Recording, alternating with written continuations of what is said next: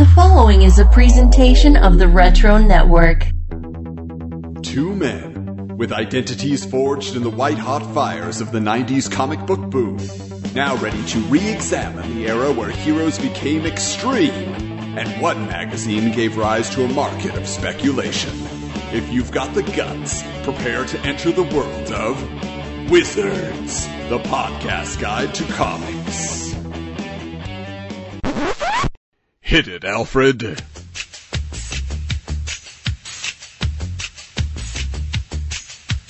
Thieves, look out. Thugs, beware. Killers, watch out. Wrongdoers, don't dare. In the deepest dark of night, he waits for the danger. One man's holy flight, evil's only true avenger.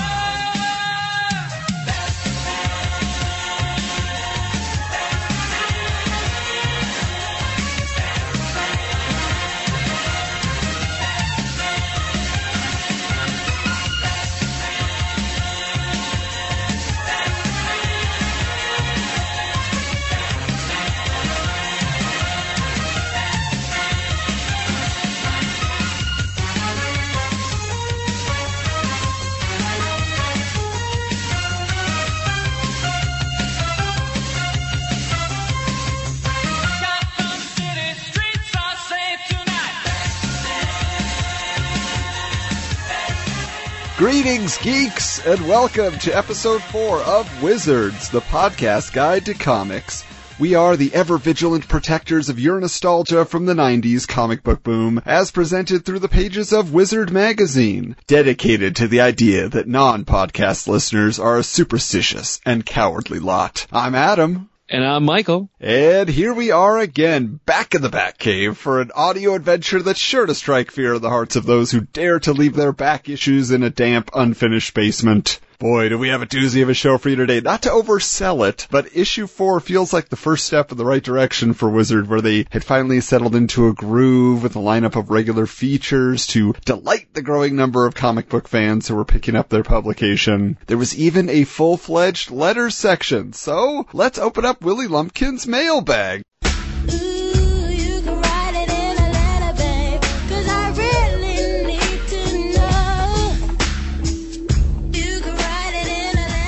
Our first letter is from Michael Velt from Findlay, Ohio. I wonder if Michael will ever listen to this. Maybe I could find him on social media and shout him out. Dear Wizard, I have some questions for you to answer. I bought an issue of Wizard number 1 and thought the questions people sent were interesting and your answers were great. I have some questions of my own and I'd like to hear what you think. 1. Since comic companies have been using computer art, new heroes have been created. The art style is sometimes different and more modern. The popularity of comics has increased. Could there be another age of comics? Or could we be living in one now? Question number 2. Is there going to be an X-Men movie, a sequel to Punisher, and are the Marvel and DC cartoons going to be shown again? Question number 3. I am also curious to know, is M'gann and Nightcrawler going to end up together? And who is more powerful, the Hulk or Drax the Destroyer? Question number 4. Is there a silver skateboarder? Question number 5. Will comic companies have art contests? Question number 6. Will there be any Fool Killer Ghost Rider team-ups? Question number 7. Last but not least, does Marvel and DC ever get ideas from each other, such as War of the Gods and Infinity Gauntlet, or The Shield and Captain America? That was written by Michael Velt from Findlay, Ohio. And here's what Wizard responded. Thanks for writing, Mike. I can't remember seeing so many questions in the same place before, but here goes. 1. Has anyone else thought of this? It's true that a large change has occurred in comics lately, starting around the late 1980s. Stories have become darker, characters more violent. A greater emphasis has been put on the artwork than ever before, and it seems an entirely new generation of artists and writers have found fame. If this is a new age, only time will tell. So that first question, is there going to be a new age? Obviously, this was almost 30 years ago that this came out. Did they give a name to the 90s yet? Because I feel like it has to be like the Chromium Age. It has to be something to do with gimmick covers. I don't know what the 90s era of comics was actually called. I'm curious. Yeah, so we're going to have to do a little research on that. Then, second question, an X-Men movie? Yes! Finally, this mutant motion picture is in production, produced by none other than James Cameron of Aliens and Terminator. We sincerely hope there will be no Punisher sequel. Even though the old Marvel and DC cartoons were jewels, they'll probably never be seen again. But who knows? That is a loaded paragraph. So first of all, not only was James Cameron attached to a Spider-Man movie, he was also attached to an X-Men movie? I mean, I think they just thought, whatever it's going to be, let it be James Cameron, please. It's like, nowadays, J.J. Abrams. Oh, he did Star Trek. He did Star Wars. Oh, let's attach him to Superman. Yeah, J.J. Abrams. I got your answer on the ages for the 90s, by the way. Oh, okay. In 93, they called it the Dark Age of comics because Superman died, Venom got his own series, Batman's back got broken, but from 84 to 91 was the Copper Age of comics. Was that just because you could rub 2 pennies together after you bought all your month's comics? Exactly. That's when prices started going up. That's so interesting that James Cameron was attached to an X-Men movie at that point, and yes, it only took 9 more years, and then we eventually got the X-Men movie. And actually, when we finally arrived to issue 7, there was quite an update that talks about an X-Men movie as it was conceived at the time, so we'll look forward to that. And have you seen the Dolph Lundgren Punisher, Michael? Have I seen it? I own it. What are you talking about? Me too. Oh, yeah. That Funhouse scene has some cool action in it. I don't hate it. I mean, and it's got Louis Gossett Jr. in it. How can you not like it? I think everybody hates it literally because there's no skull on his chest. That's the only reason. The major gripe about it is there's no skull in the chest. And seeing Dolph Lundgren with black hair, but then,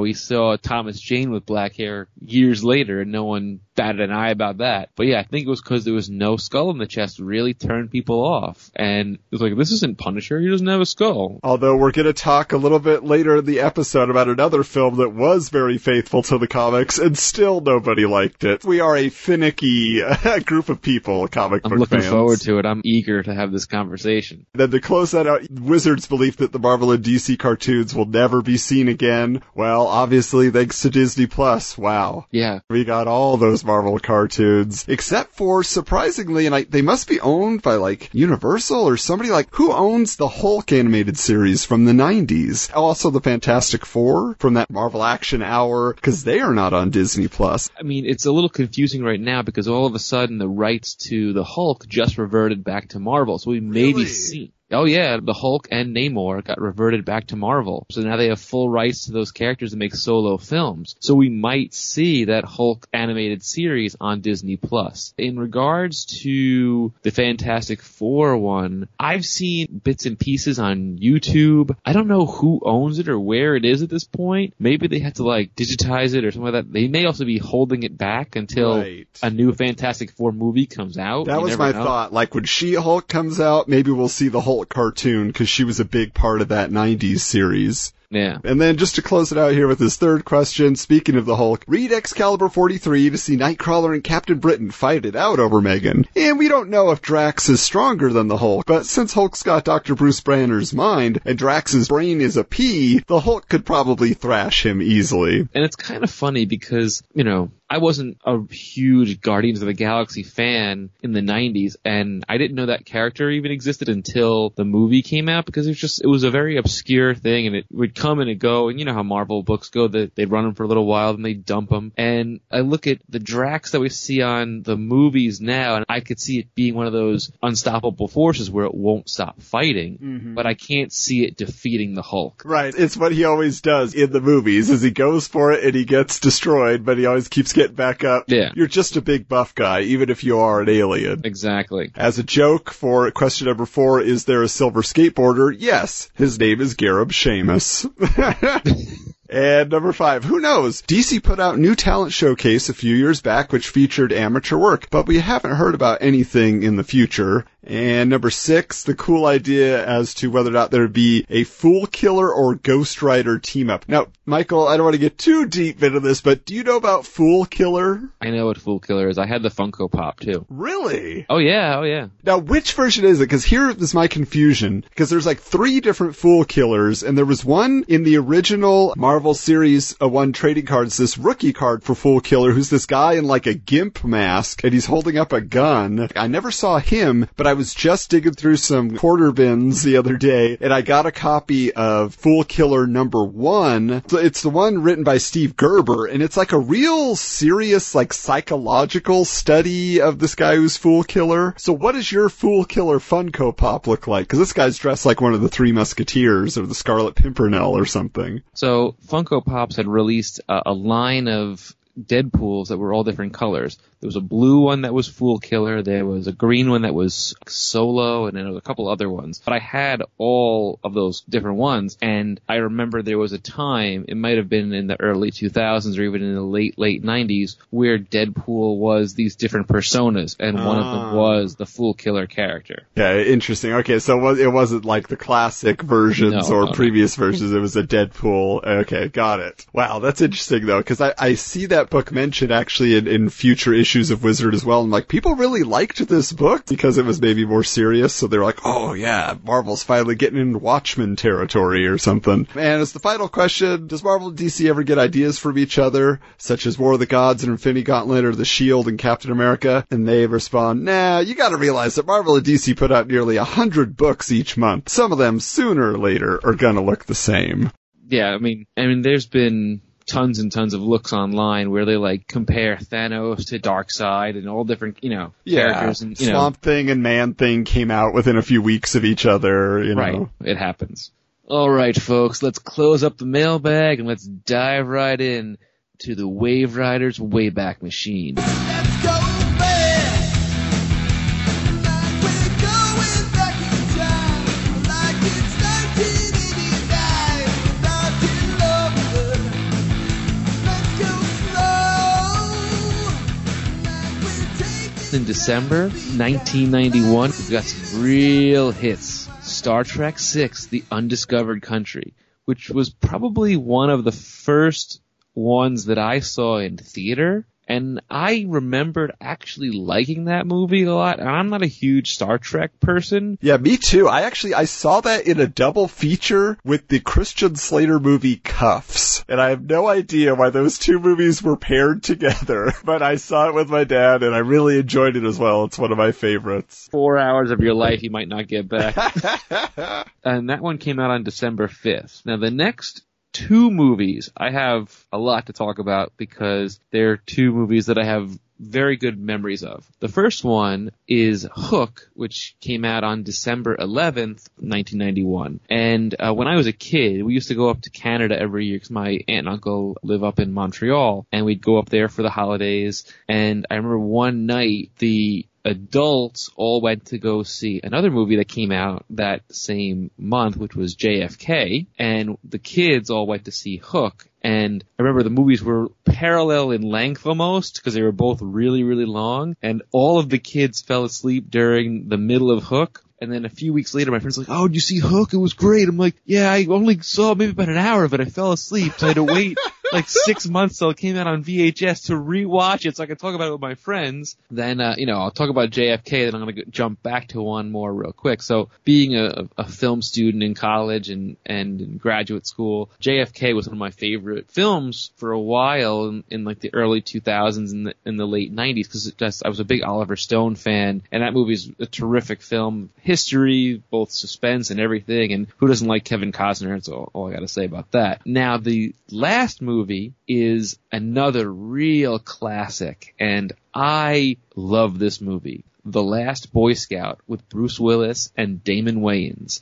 And it was kind of funny because there was a time period where a lot of movies came out with The Last. So Bruce Willis did The Last Boy Scout. He did The Last Man Standing. Schwarzenegger did The Last Action Hero. It was a big last of things. And they called it The Last Boy Scout, but he was such not a Boy Scout in this movie, but it was just such a great buddy cop sort of movie, and I love that movie to death. It cracks me up. It's got football in it. It's got Bruce Willis and Damon Wayans being hilarious. It's a great film. Now, to dive into music, I went to college in New Jersey, right? I live in Long Island, but I went to college in New Jersey. So this first album that I'm going to talk about, or this first band, growing up in New Jersey for 4 years in college, I've heard this album and many others like it a gazillion times. Bon Jovi's Hard and Hot, which came out on December 2nd. And for all my New Jersey friends that are listening to us, I'm sure you're bumping it right now. You're going to pause the podcast, pop on your MP3 player or your phone or whatever and listen to some Bon Jovi just because I'm mentioning it, because it would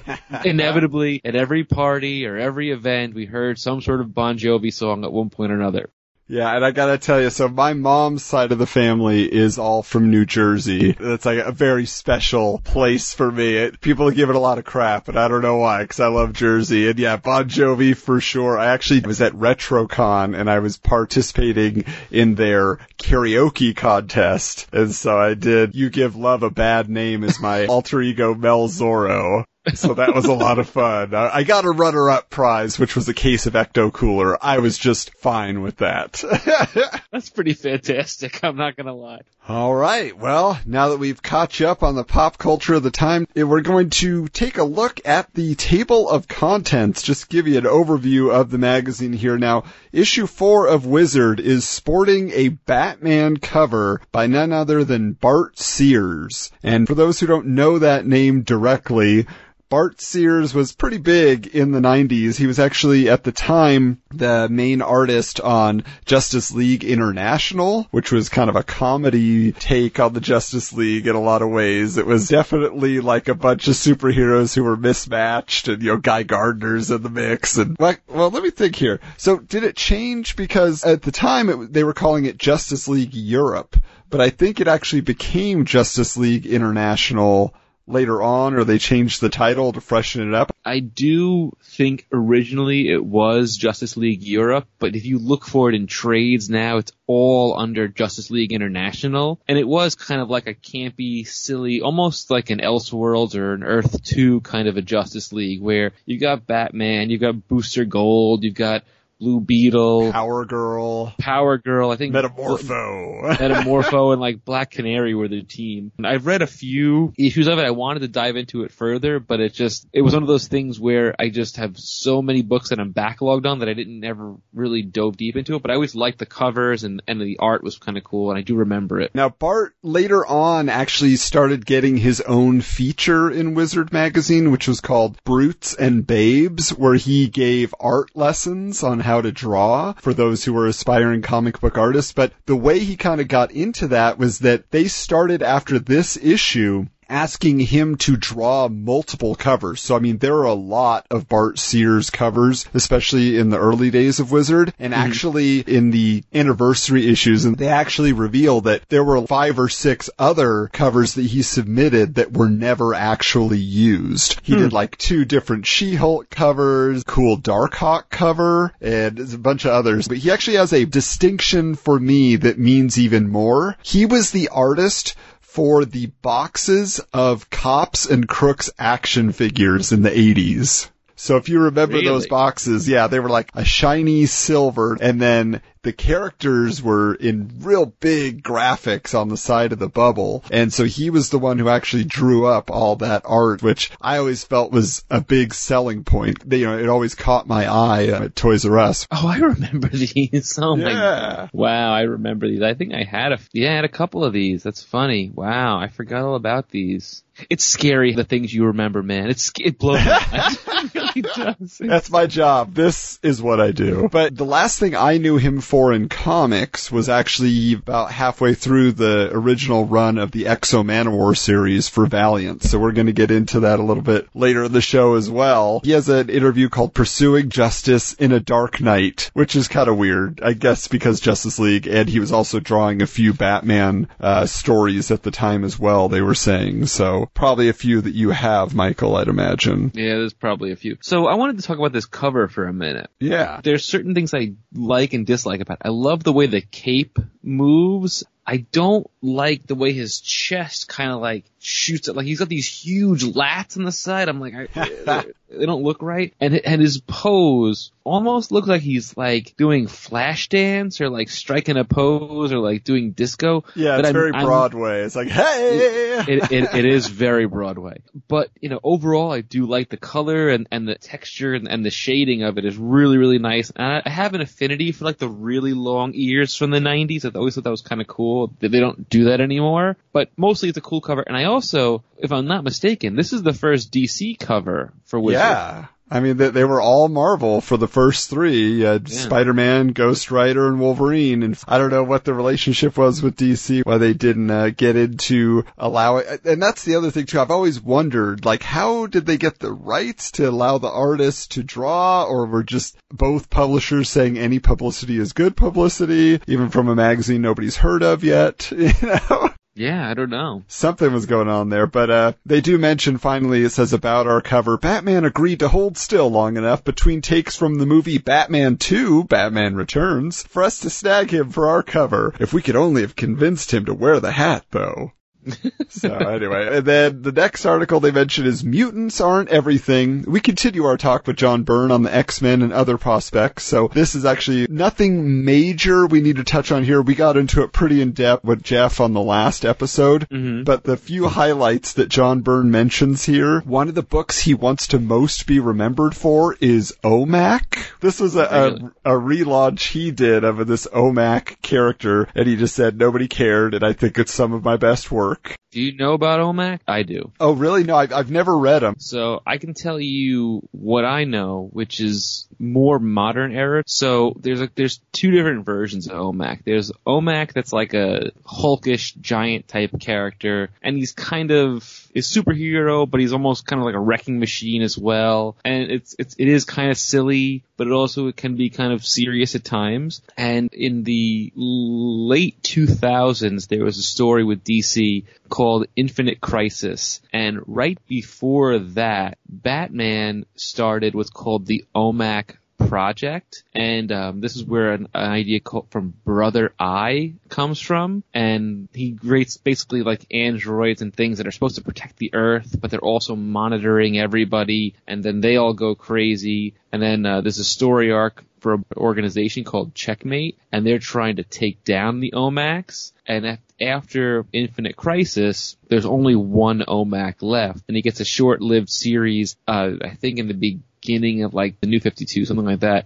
I read maybe the first issue. It wasn't my thing, kind of a throwaway kind of a character. He kind of felt to me like the Hulk meets Savage Dragon kind of. Yeah, he's got the mohawk going, right? It's kind of like an amalgam of those two characters. And I was going to say Gladiator from X-Men. Yeah, a little bit like Gladiator too, yeah. It's almost like a mixture of those three characters, yeah. But Byrne, like I said, he loved it, nobody else did, but he basically mentions about doing the X-Books. I've been telling people the best thing about doing the X-Books is the ton of cash that it automatically comes with it. He laughs. That subsidizes the lesser projects. It subsidizes She-Hulk for me. I can now do She-Hulk and not have to worry about whether She-Hulk will pay my mortgage, which isn't very likely because the X-Men are going to pay my mortgage. And the sad part is he only wrote it for a few issues and then quit because he had the same problem with Jim Lee that Chris Claremont did, unfortunately, as we discussed last episode. So, Sorry. Hope you got that mortgage paid off quickly. But it's a fun follow-up. He talks about Next-Men and Namor and a couple other projects that he's worked on, which we will hear more about down the road. Additionally, it was a Dark and Stormy Night, which is an interview with Denny O'Neil, the world's greatest Detective Comics editor. We're going to discuss in a little bit more length here shortly. X-Forcing the Issue, which was an interview with Fabian Nicieza, is how I've always said it. How do you say it, Michael? I feel like every episode we're like, wait, now we have to actually say these names out loud.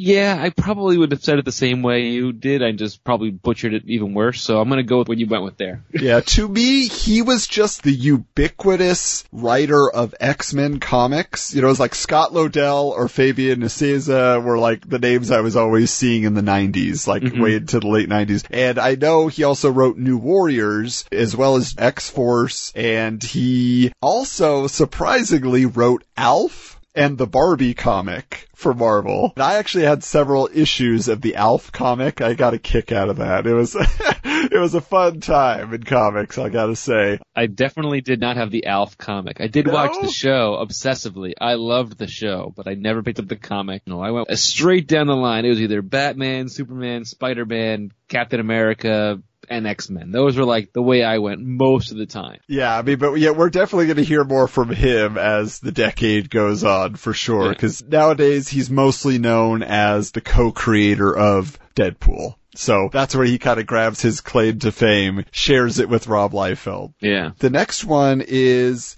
a feature that is actually not mentioned in the table of contents, which I was really surprised. I was like, they must have just stuck it in at the last minute. But there is the first mention and the first feature, kind of a preview of the launch of Valiant Comics. So this is a big deal because, as longtime readers of Wizard know, Valiant becomes a very, very prominent part of the magazine, almost to the point where I was like, does Jim Shooter have some pictures of Gareb Shamus? Because they were getting so much ink and so much press. So, once we continue on, we may have to add Valiant to the Rob and Todd's hype tally once Todd kind of disappears for a minute.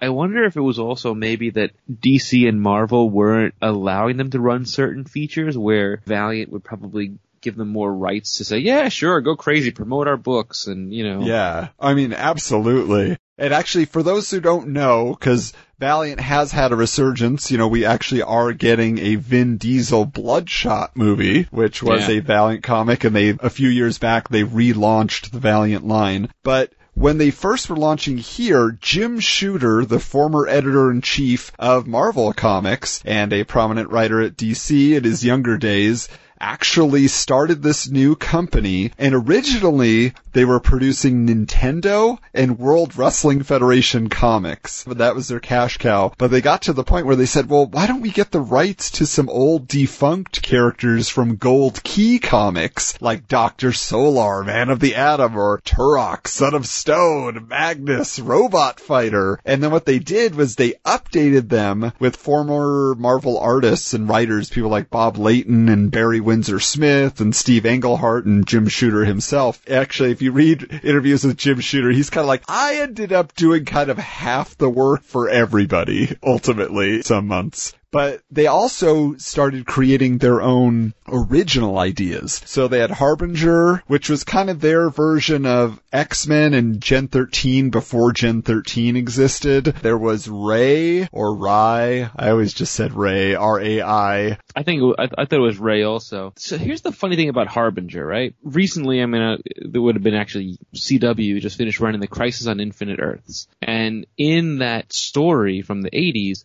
one of the main characters is a character called the Harbinger. And I always found it weird that Valiant was able to take that name of Harbinger, which DC used for a character, and made it into an entire book. I didn't understand how that was possible. I never picked up the book. I've looked at the covers a bunch of times and stuff like that, but I've not really dove deep. The only Valiant book that I've ever had any interest in is a book called Faith. Oh yeah, I've read that. That's a great comic. It's very popular. Yeah, I like Faith a lot. I don't read it all the time, but every once in a while I pick it up, and it's cool, it's interesting, it's very different. But it's a spin-off from Harbinger. Yeah, it's a spin-off, yeah. There's a character called Zephyr, but her real name is Faith, and so then she got her own book in this modern age, and it's really pretty great, yeah. So we'll get into a little bit more about Valiant down the line. Like I say, they are not a flash in the pan during this time. Then there is Andy Mangel's Hollywood Heroes. So this is the first appearance of that column. We have a long discussion based on Captain America, the movie coming up. Defining the Dark Knight. Why has Batman lasted 50 years? The Wizard Comic Watch, toying around, more reviews from GamePro magazine, picks for the Wizard's hat, Wizard's Top 10, and of course, the comic book price guide, and don't you fret, we also have a trading card section. That's right, because previewed in this issue, we're going to be talking about DC's Cosmic Cards. Oh, wow. Now it's time to remind you that this week, once again, Wizards, the podcast guide to comics, is sponsored by minifiguresmarket.com. Have you ever danced with the devil in the pale moonlight? Why not Mambo with minifiguresmarket.com in the evening shade? Because the custom-printed LEGO minifigure selection will put a Joker smile on the face of even the most serious of Gotham's caped crusaders. You'll find Batman in his green or white lantern getup, a classic Joker as the Clown Prince of Crime, or the Academy Award-nominated Joaquin Phoenix style, and even old-school Nightwing in his high-collar, low-cut leisure suit look. So head on over to minifiguresmarket.com today and find your favorite pop culture characters represented in LEGO minifigure style and ready to display. So with Batman being on the cover, this issue is very Batman-centric, and there's two very huge articles about Batman, the history, the idea behind Batman, the story of it. Let's dive into it and check it out. All right, so one of the things here in this article, which is an interview with Denny O'Neil, again, if you don't know Denny O'Neil, I don't know if you're really a Batman fan. He's a writer, he's an editor, I mean, he's just this creative force in Batman's history that really brought the character back to his roots after the goofy 50s and the 60s, the series going on, and people are not taking him seriously. And then in the 70s, Denny O'Neil teams with Neil Adams, and wow, Batman gets awesome again. Yeah. He's a real detective. He's hard-hitting, gritty stories. Not as gritty as, Frank Miller, but still pretty serious stories going on there. And so one of the things that I think is interesting, Denny O'Neil certainly, outside of anybody, has a great handle on the Batman character, but he mentions that character is a grimdark, somewhat obsessed man driven to fight crime by the memory of his parents' murder. But is an obsession a form of psychosis? O'Neil argues that Bruce Wayne isn't crazy because he recognizes his obsession and uses it for pro-social purposes. In our sort of psychological picture of Batman, we posit that he knows that he has an obsession, he's aware of it, but he chooses not to fight the obsession because he's an existential man. We all need something to give meaning to our life. At least it's a very socially useful obsession to have. So, has that defined your vision of Batman? Do you see him as an obsessed individual? I would say the Grant Morrison version is very obsessed. The Tom King, who just finished his run, is very obsessed. There are times when Scott Snyder's version is very obsessed. He's an obsessed individual, but it's a different kind of obsession than people would normally classify things, because he's got to be so meticulous about things that to him it's not an obsession. To him it's just the way things are supposed to be. You know what I mean? Like for us as outside people that aren't in his shoes would think of it as an obsession, but I think for Batman, he doesn't think it's an obsession. He think it's just what he's supposed to do. The article goes on to say that some fans argue that we haven't seen enough of Bruce Wayne in the past few years, that the concentration on Batman's obsession has led to the neglect of his uncostumed life. After all, they say he was Bruce Wayne for 20 years before he became Batman. To some extent, O'Neil rejects that argument. He wasn't Bruce Wayne for 20 years before he was Batman. He became Batman at age 8. So I thought that was a really interesting take by Denny O'Neil on that. It's like, no. He became Batman when his parents were murdered, and he was no longer Bruce Wayne. And Bruce Wayne, I think they've explored this in many stories, is the mask now. Oh yeah, Bruce Wayne is just the public face. That's very true. I think in many iterations, even reboots or whatever, it's been established now that Bruce Wayne is the mask, and Batman is actually who he is. And whether it happened when his parents were killed or when he fell into the cave and found the bats, at some point or other, that's when he became Batman and Bruce Wayne sort of went away or became something else. I think that's probably true. And you gotta think of it this way, I'm not a psychologist, but anybody who deals with that sort of trauma at that kind of age needs to develop some sort of coping mechanism. And for 8-year-old or, 10-year-old Bruce Wayne, depending on who's writing it, the Batman character or that figure is the thing that protected him and became his coping mechanism. Yeah, what I find really interesting is that for me, the idea, people always kind of get on the case of, well, he has this ward, and it's kind of weird that he took Dick Grayson in, this little boy that lives with him and trains him, puts him in dangerous situations. But, in a lot of the stories that you read, he's like, no, I gave Dick a way to cope. I was giving him that way to focus his energy, but then at the same time, Dick had a little bit of an advantage. I mean, Bruce always had Alfred, but Dick had Alfred and Bruce. And so I feel like he somehow came out much better adjusted than Bruce did ultimately, because it seems like Dick does want to have a life. And Bruce not so much. He's like, I'm pretty much Batman all the time. It's what I think of. It's what I do. And Dick is like, well, this is what I was trained to do, so it's kind of the family business, but I also want to love. I want to have all these other things in my life. I've always found that an interesting distinction between the two who had almost identical situations in their lives. So I have a lot of feelings towards the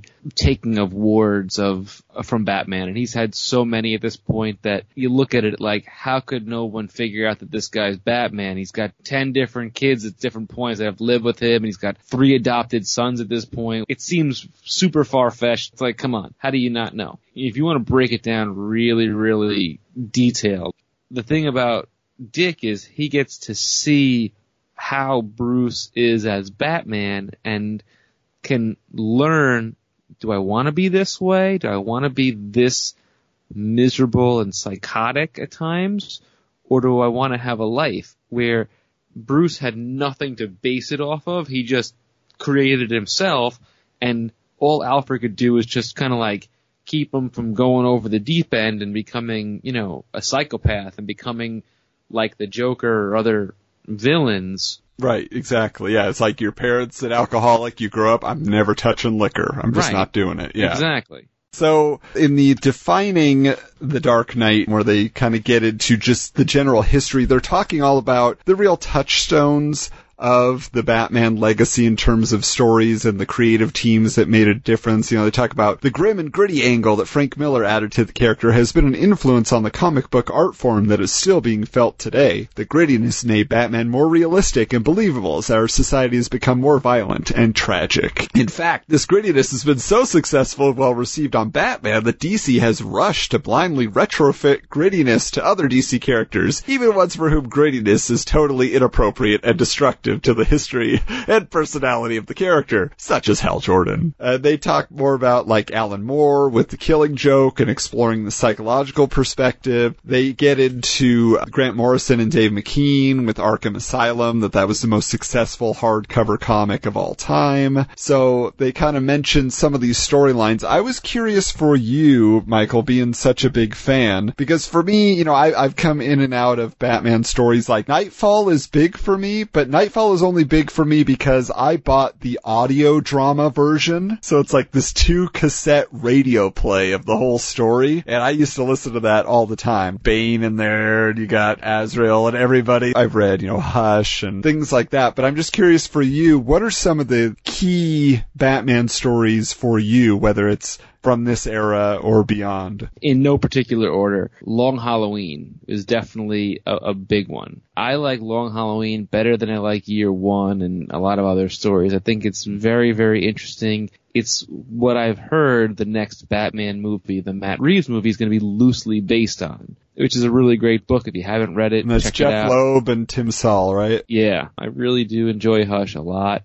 There's another book that for some reason people don't like it, but I was really bummed that it didn't continue. It was All-Star Batman and Robin.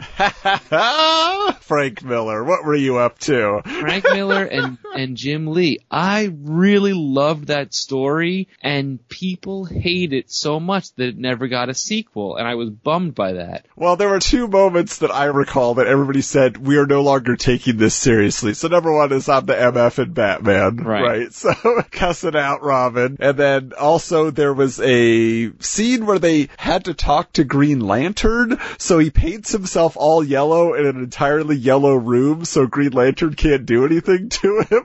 And I think people were just kind of like, that's ridiculous. That's Silver Age. What are you doing? It is a little ridiculous. It is. But honestly, one of my favorite Batman stories, and this is, I think I mentioned this once a long, long time ago. It's not actually a Batman book. It's a Justice League book called Identity Crisis. Have you ever read it? Oh, yeah. I have the trade. I love that book. And that actually was the first book that got me back into comics in the early to mid 2000s, was that particular trade. Now, why do you consider that a Batman story? Because a lot of people would say, well, it's kind of an elongated man story. It is an elongated man story, but it also, a lot of it revolves around Batman being a detective and solving the case, and then with Tim Drake's dad getting killed in that book. There's a lot of stuff that happens that I feel like to me, it feels in a way a Batman book. People would disagree with me a lot, I think. Those are probably some of my favorite books. For me, in the era that we started reading Batman comics, I have this issue, which is Detective Comics 627. I'm assuming you own this as well, which is celebrating Batman's 600th appearance in Detective Comics. Oh, yeah. They took the original Batman story, and then it was retold in 1969 for the 30th anniversary of Batman, and then it was retold again now in the 90s, and what they did was they had Marv Wolfman and Jim Aparo do a version, and then they had, I guess, what I would consider my team when I was picking up the Batman book for however long I was, mainly as it related to Tim Drake and Robin stories, but Alan Grant and Norm Breyfogle, them as a team, and Norm Breyfogle's Batman, this is something I thought would be interesting to talk about, is just kind of the different styles that artists have taken with him. Because I feel like, the definitive Batman for our generation is probably the Jose Luis Garcia Lopez Batman that was like on the Superpowers packaging and pretty much all DC merchandise in the 80s.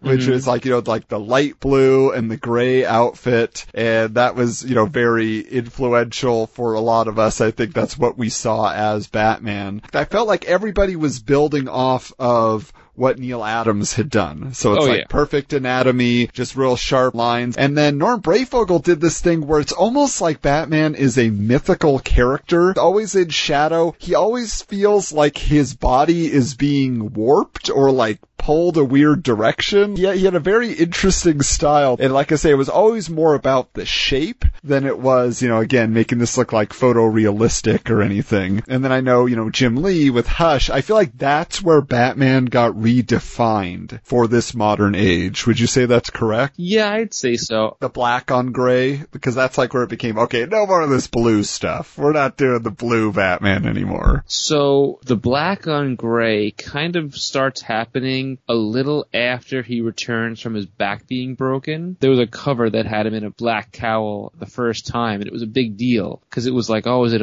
almost like a metal type of suit for his spine? It was like, they were teasing all different things, I remember. And then they only did it for a very short time. Then he went back to the blue and gray. And then, like you said, when Hush happened, they changed it again and gave the black and gray aesthetic that has been present ever since. Yeah, and I guess technically, that was the situation in Batman Year One, right? Yeah, the black and the gray, but I feel like that was just kind of a flash in the pan, right? That wasn't the main thing in the continuity they were going with. It was intended to be a nod to Detective 27. He had the black and the gray with the purple gloves and the purple lining on the inside of the cape. Right. I think it was mostly meant to be a nod to that. Yeah, so there are all those looks. What is your favorite creative team then on Batman? Like, is there a definitive one in your mind where like, well, that's what Batman looks like? I honestly think the person who draws Batman the best, he's a current guy. His name is Jason Fabok. The way he draws Batman, I think, is absolutely perfect. He looks like a real guy, but,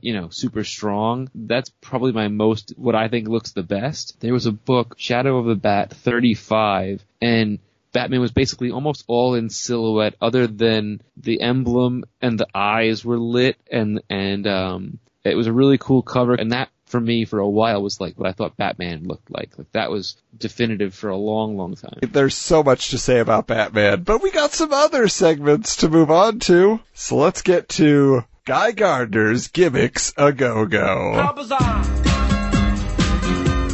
bizarre, how bizarre.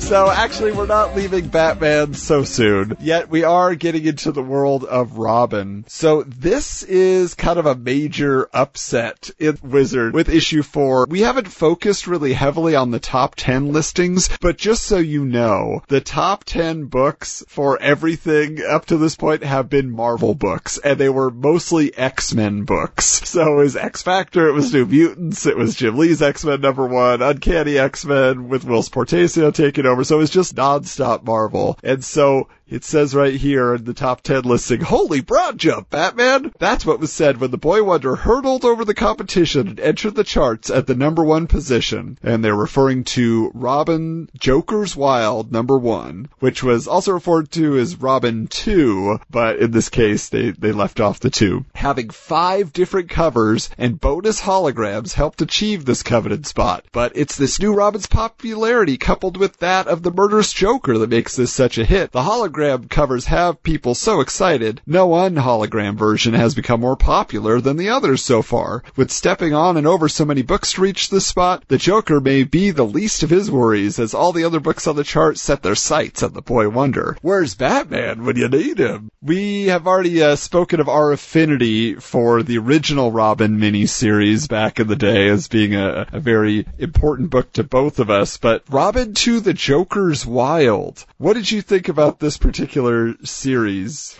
I did not read it. Honestly, I just didn't understand why they'd call it Robin 2. And for me, it was one of those things where it was like, Tim Drake is already Robin 3, and why would we do it? It just didn't make any sense to me, and I never picked it up. Honestly, never ever picked it up. Okay, now here's the funny thing. Neither did I. It is so weird because we are so Tim Drake Robin obsessed, and the second miniseries comes out, and we're not the people contributing to making it #1 on the Wizard list. And I don't know what it was for me either, because yes, there was a hologram cover. Now, I may have picked up that first issue, but I definitely did not buy all of it, and I don't have that original issue. Recently, I picked up a few just because I wanted to read the story again, and actually, I had a very interesting interaction in my business life. About 3 or 4 years ago, I was working for a company and I was in charge of their catalog because I was their marketing director. And so I was going to a printer and I was just kind of figured out what their plan would be and how they could make it into a real high quality book. Mm-hmm. And as I'm sitting in the office with the head of the company, I look up on his wall, and there is just like in this giant frame, this uncut sheet of holograms, and I couldn't quite make him out, so I just stand up while he like took a phone call, and I'm looking at that, and I'm like, these are from Robin 2. What? And so as soon as he gets off the phone, I'm like, do you know these are for comic books? He's like, oh yeah. Oh, we printed up a lot of comic books in the 90s. This was just one of my particular favorites. So it was literally an uncut sheet, one whole row of the Batman, one whole row of Robin, one whole row of the Bat Signal, and the Joker. Just, I saw that. My jaw was on the floor. Like, I couldn't believe it. I'm like, I met the man who actually printed these that were on iconic comic books from my youth. You always have these stories. Like, I don't understand how you have these stories. It blows my mind. Yeah, I feel like if you're obsessed enough, the universe puts stuff in your way. I guess so. So I'm looking at these covers right now. The one that I remember is from Robin 2 issue 4, where it was like a Bat Signal card in the thing. I do remember this cover. I never bought this book, but I do remember this cover. We definitely got to talk to Joe about this, because I bet you Joe read this book. I feel like he would know. When we have him on a couple episodes, we'll talk to him. He'll know. For sure. And I just think it's interesting because this is, up till now, we've been blaming all the gimmicks for the most part on Marvel, right? Like we talked about kind of the weird foray that DC went by putting the Sandman special, adding a glow-in-the-dark cover to that. But now here they are kind of going full force and saying, oh, you want to do it? We're putting a hologram on the cover. And, Marvel does that eventually too with the, some of their X-Men books, Fatal Attractions, where Wolverine gets the adamantium pulled out by Magneto. I remember that one having a hologram on it. But I think this might have been the first one that I recall anyway. I mean, it made a big impact back in the day. Did. I do remember that. I remember of Spider-Man books having holograms on the cover, but I don't know if they were like cards or just kind of like in the center of the cover. There was Right, yeah, I have all those. Yeah, those were for annuals for the 30th anniversary of Spider-Man, and those are awesome. One of them actually also features a preview of Spider-Man 2099, so I was like, oh, that's awesome. That's pretty cool. All right, well, you've heard about the gimmicks. Now let's find out if another Robin series was able to make some money. That's right, it's Punisher's Price Guide.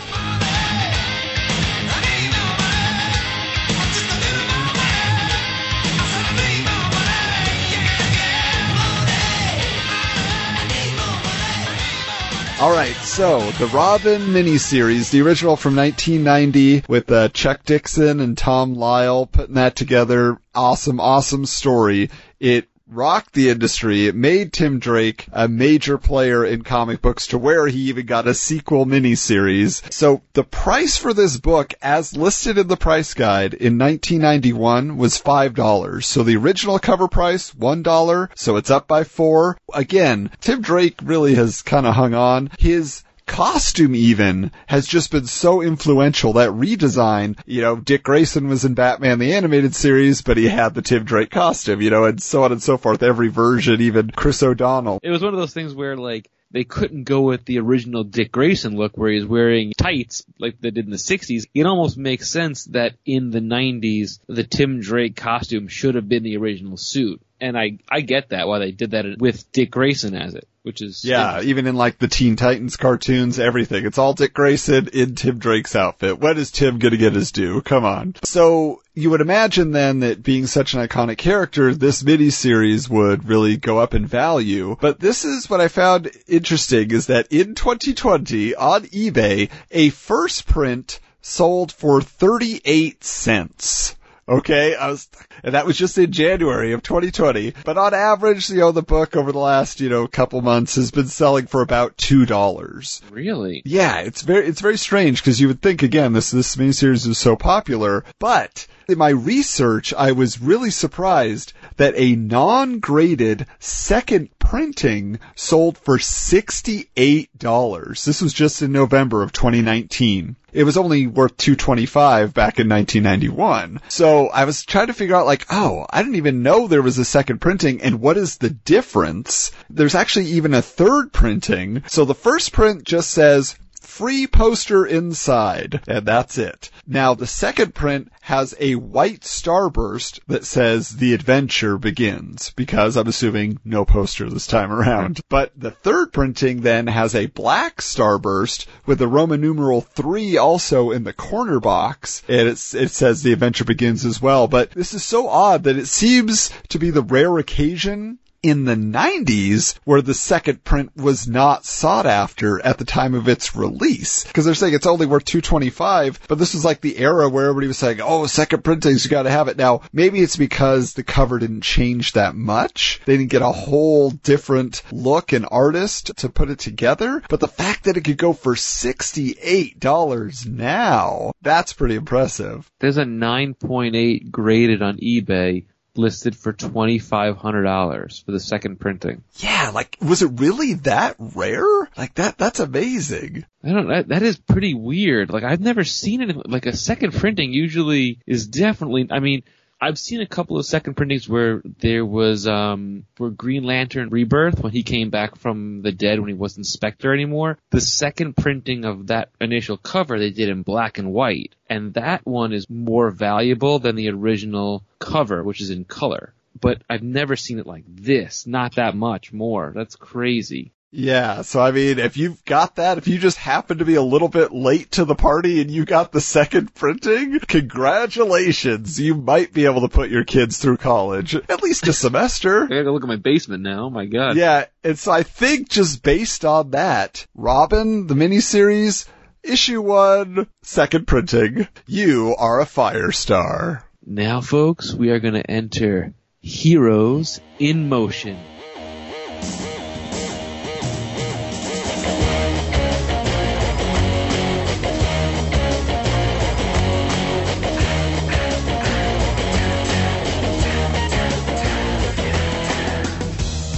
We're going to discuss the cult classic from 1990, Captain America. Now, this is gotta be a big movie for you, Michael, because as you professed, Captain America was one of your main characters that you were reading and loving in your early days of comics. So I rewatched this movie today, which you can actually find it on YouTube for free. It's an hour and 37 minutes. It's a little slow in the beginning, but I really kind of enjoyed it. It has like the bones of what could have been a great movie. And as a kid, I had a visual in my head of this and that other version of Captain America where he had the clear shield and that cheesy helmet. The 70s TV movies, with Red Brown. So this was kind of like in my head, I forgot that they were two different things, and then I watched this today, and I really liked this movie. Like, there's certain things about it that I'm like, man, if they had more money, this could have been a really terrific movie. And a few questions about it and a few things I want to talk about. So they changed a few things about Steve Rogers, but I don't know if they changed it then or comics have changed it now. So like the movie starts off where he lives in California and he's not from Brooklyn. And I always thought he was from Brooklyn. Did they just make that for the movie? That's definitely just based on budget and where they could afford to film. Right. That's 100% what I thought too. And the other thing is, before they give him the super soldier serum, he's already the perfect, soldier. He's a good person, whatever. I thought he was supposed to be this scrawny little nothing. I think again it was they couldn't make somebody look puny and then make him look like a hero. Right. I mean, instead they gave him polio, so he had a limp. Right. And that was kind of what they said was, well, he didn't really qualify, again, the way they had to shoot around the budget. Yeah. But the costume I thought looked really good. I liked the shield. I wish Captain America did more. Like, other than doing some pretty amazing backflips, he doesn't really hit anybody too hard, and he gets hit by a lot of henchmen and gets hurt pretty easily, which I felt was a strange thing. A couple of things that I did notice right off the bat, there is a lot of gunfire in that movie. From the word go in the very beginning, Captain America even gets shot and has like bullet holes in him in the very beginning of the movie too, and I thought that was pretty interesting also. I don't know if you thought about this or not. The scientist who gives him the serum in this movie was a woman, and that was pretty surprising that they would change that back then. Like, I thought it was pretty interesting that they did that and they made that decision. Yeah, we're used to having Dr. Erskine, this German scientist who defected or whatever, and then, instead we get Dr. Viselli, and that is the other strange thing, is that in this story, the Red Skull is not a German Nazi Superman. For some reason, he is Italian. Yeah. And I think, again, they must have just had shooting locations in Italy, so they just decided to make everything focused around Italy instead of Germany. And so that was kind of an interesting choice as well. Now, here's the thing, the reality of this film is that, yes, it has a very bad reputation. A lot of people put it up there with the Dolph Lundgren Punisher that was mentioned, with the Roger Corman unreleased Fantastic Four film, and it's considered like this terrible movie, and can you believe they tried to make it? And yes, by comparison to the MCU, Captain America, it's nowhere near it, but it also had nowhere near the budget to do what it needed to do. And the director, his name is Albert Pyun, and he's also somebody who has a terrible reputation in Hollywood. He's a working director, but people always come to him like, oh, he directed Jean-Claude Van Damme in Cyborg, which was originally a sequel to the live-action Masters of the Universe film, which had its own budget problems and production issues. There's a whole series of films called Nemesis that are like these direct-to-video alien, action films, and he directs those. Speaking of aliens, he directed the Mystery Science Theater 3000 classic Alien from LA, starring Kathy Ireland. But he's this guy, he is from Hawaii, he came, over to the mainland, had these dreams of making movies, and all he could get were these jobs directing canon films, or in this case 21st Century, which was, an offshoot ultimately of canon films. So these guys who are notorious for being cheap, having no budget, and not caring about the source material. And I actually have a copy of Comic Scene from this era. It's August of 1990. And this is when the Captain America movie was supposed to be coming out. and then it didn't. So they talk to Albert Pyun all about it, and he's, talking about it's like, Pyun calls Captain America an incredibly faithful translation of the comic book and says its story transcends the genre. But he talks about how he literally was a fan of Captain America, so he wanted to make the best movie he could. As Michael and I have researched, we found out that there were days when they literally were shooting with no film in the camera because they couldn't afford to buy the film to make the movie, so on and so forth. It was just one of those things where the movie he made under the restrictions he had is, I think, an actually decent film. I mean, it doesn't look bad. The acting's not terrible. The people are doing their best. They're taking it seriously. And ultimately, like you said, Michael, that costume is right off the comic page. It's literally spot on. Yeah, if you ever wanted a representation of a comic book character, there it is. And you know what's funny about that? I remember Captain America, the First Avenger, and I hated Chris Evans' Captain America suit in that movie because it didn't look like what I was visualizing would look like Captain America.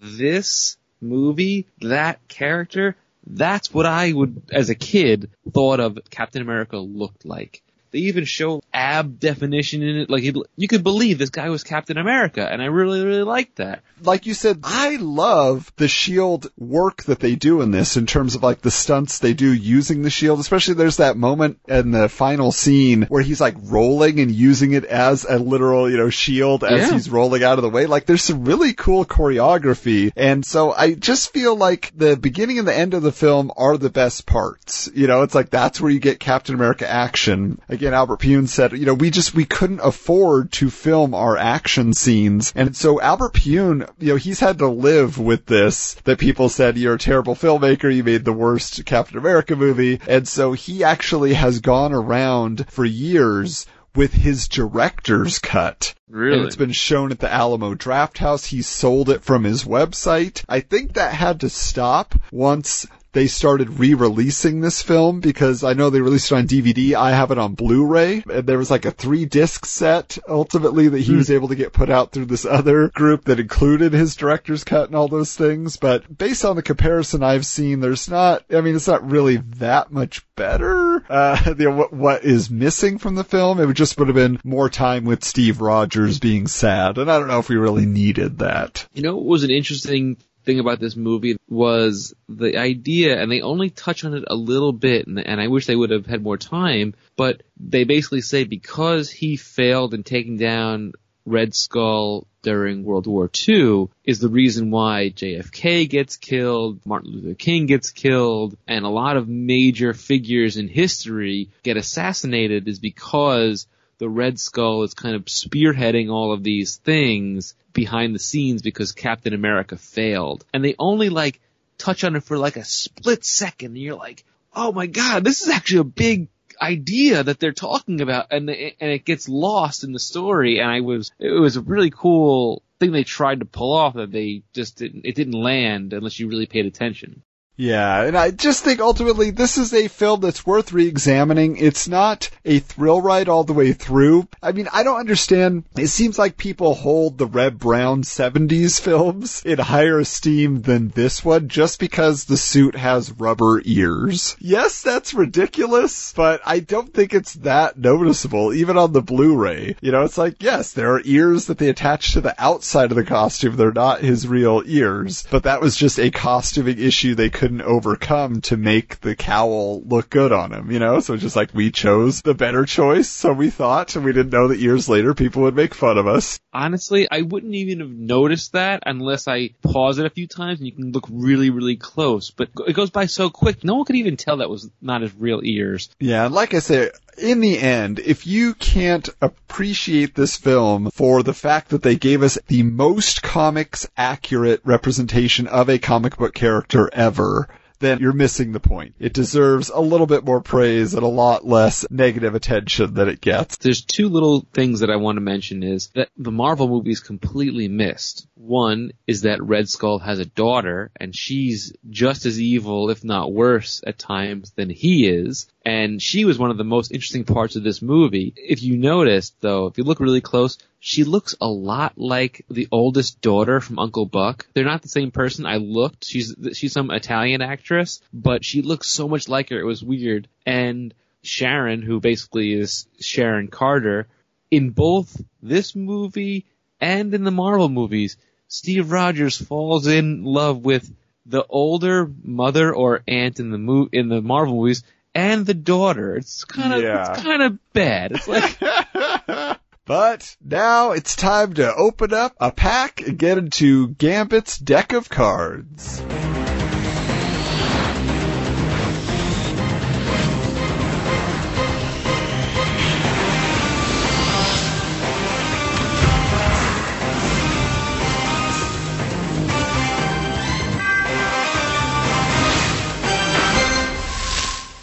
Okay, so just as a little bit of follow-up on the continuing saga of Marvel Universe Series 2 subsets. So I did ultimately cave and buy the complete set of the X-Force pack-in cards that came with X-Force number 1. So I have completed that subset because the obsessive in me could not let it go. But when we were off the air last episode, Jeff, our guest, he mentioned to me, he's like, wait a minute, did you also forget that the Toy Biz X-Men figures came with Marvel Series 1 trading cards of those characters, and they had a blue background and a Toy Biz logo on the card? There's a whole nother subset you have to collect. And I was like, no! Oh, no. So I don't know how I'm gonna get that. We have to start buying up old X-Men Toy Biz figures, How I big guess. is your retro room in your house?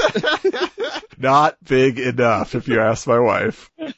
But moving away from Marvel finally, this issue has a sneak peek, they're calling it, of Impel's DC Cosmic cards, which are basically the DC counterpart, if you will, to the Marvel Universe trading cards because it was so huge. So what it says here is, in January 1992, Impel will be shipping the long-awaited and highly talked about DC Cosmic cards. There will be 180 cards in this Premier Edition set. The Cosmic cards will be divided into 7 categories and feature 130 of the top heroes, heroines, and villains from DC Comics, including Superman, Wonder Woman, Hawkman, Flash, Lobo, Deathstroke, the Terminator, and Green Lantern. In addition, there will be a limited number of 10 different action holograms. These holograms will be randomly packed in the 12-card DC Cosmic Card wax packs. So, we run a whole list of characters there. Did you notice who was missing, Michael? Batman. That is correct. So, the Batman license for trading cards belonged to Topps. Yeah.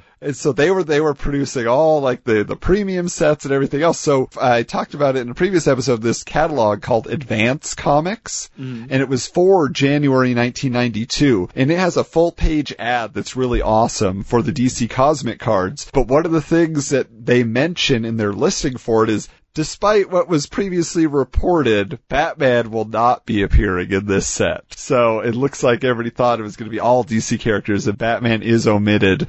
Let me jog your memory a little bit. They came in white packaging. A Superman, they had Green Lantern, they had Wonder Woman, and Deathstroke the Terminator were the different packages that you could get. I may have picked up one or two, because on the article page, the picture of Superman looks very familiar, and I remember the term hero heritage. I remember seeing that.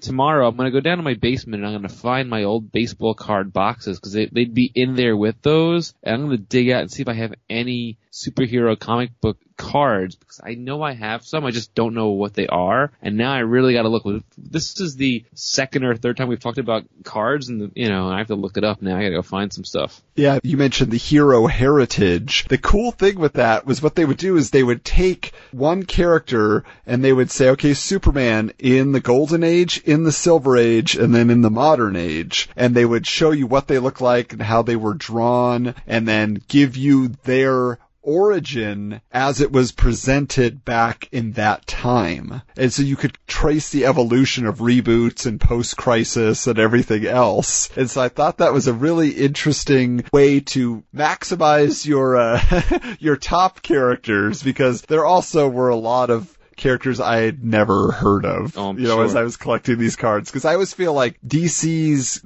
cast of characters maybe wasn't as recognizable or as flashy as Marvel's because they had so much history behind them. A lot of them were kind of old or weird, or, they bought up another publisher's characters and you're like, wait, huh? Phantom Lady. This is, again, Harley Quinn and pre a lot of other characters that have come out in the last 2 or 3 decades. Once you got outside of the top 20 or 25 characters that everybody would know, there's a lot of obscure DC characters. And I feel like Marvel has a lot of obscure characters too, but oftentimes they were featured as X-Men or as some sort of Avengers character, and you would see them pop up a lot more. Whereas DC, you might only see them in like major crossover events. And that was the thing that always bothered me about DC, especially in this time period. They'd have a lot of interesting characters that you'd see in events like Crisis on Infinite Earths or other big, story arcs, and you'd see them for a couple of panels. They may not even say a word. There might not even be a thought bubble, and then they're just gone. And you're like, who is this character? Where did they come from? And so like I said, this series to me, I collected a lot of because there was a hobby shop that popped up in my town. And so I had been collecting all my Marvel Universe trading cards and was super excited about them. And then I remember walking into this hobby shop and then I just saw packs of these cards and I was like, huh? DC has trading cards now? And so I started going in and buying them up all the time. And I didn't, get a full set as a kid, but I had quite a few that I started collecting. And I also have a weird memory of this hobby shop seeing these cards and also Spawn issue number 1. So, this is just within, a few months, that these were being sold in 92 and Spawn number 1 comes out in 92 ultimately. So it was kind of a weird connection. But the funniest thing to me is, so now 25 years later, let's say, I'm living in Phoenix, Arizona, and I go to a Safeway grocery store, and there is a vending machine that has vintage trading cards in it. So like the top half was all vintage sports cards, basketball, baseball, football, and then the second half was all non-sports trading cards. First, what they had was the Marvel Series 3. Mm-hmm. So I just went to every Safeway and bought up all their Marvel Series 3 cards so I could get a full set. And then they started carrying the DC Cosmic cards. So every time I went to the supermarket, I would buy, 5 packs of DC Cosmic cards, even got a Darkseid hologram. So now I have a full set of the DC Cosmic cards as well. They saw you coming, they're like, oh, good. Gonna get rid of these stupid cards that have been sitting around for 25 years. Finally. How many bucks you got on them today? The follow-up to this series I did not collect, however, because it was DC Cosmic Teams. Or 10 cards? Yeah, exactly. That's what I was going to say. I was like, how many teams do they think they have? But I think, again, it falls into things like, well, there's Blackhawks, and there's, all these, weird, old-timey teams. Yeah, really. There's, there's some really obscure ones, but they're not that even, who cares? They tried. They're like, Marvel's doing great at this. Well, Marvel's kind of got you beat in being cool. Sorry, DC. You have iconic characters, but only a handful. The nearest Safeway to me is in Delaware. If I gotta go down to Delaware to find these cards, I might just do it. Speaking of Marvel versus DC, let's dive into Robin's Reading Rainbow. Rocky Robin, yeah, Rocky Robin. Blow Rocky Robin, 'cause we really gonna rock tonight, yeah!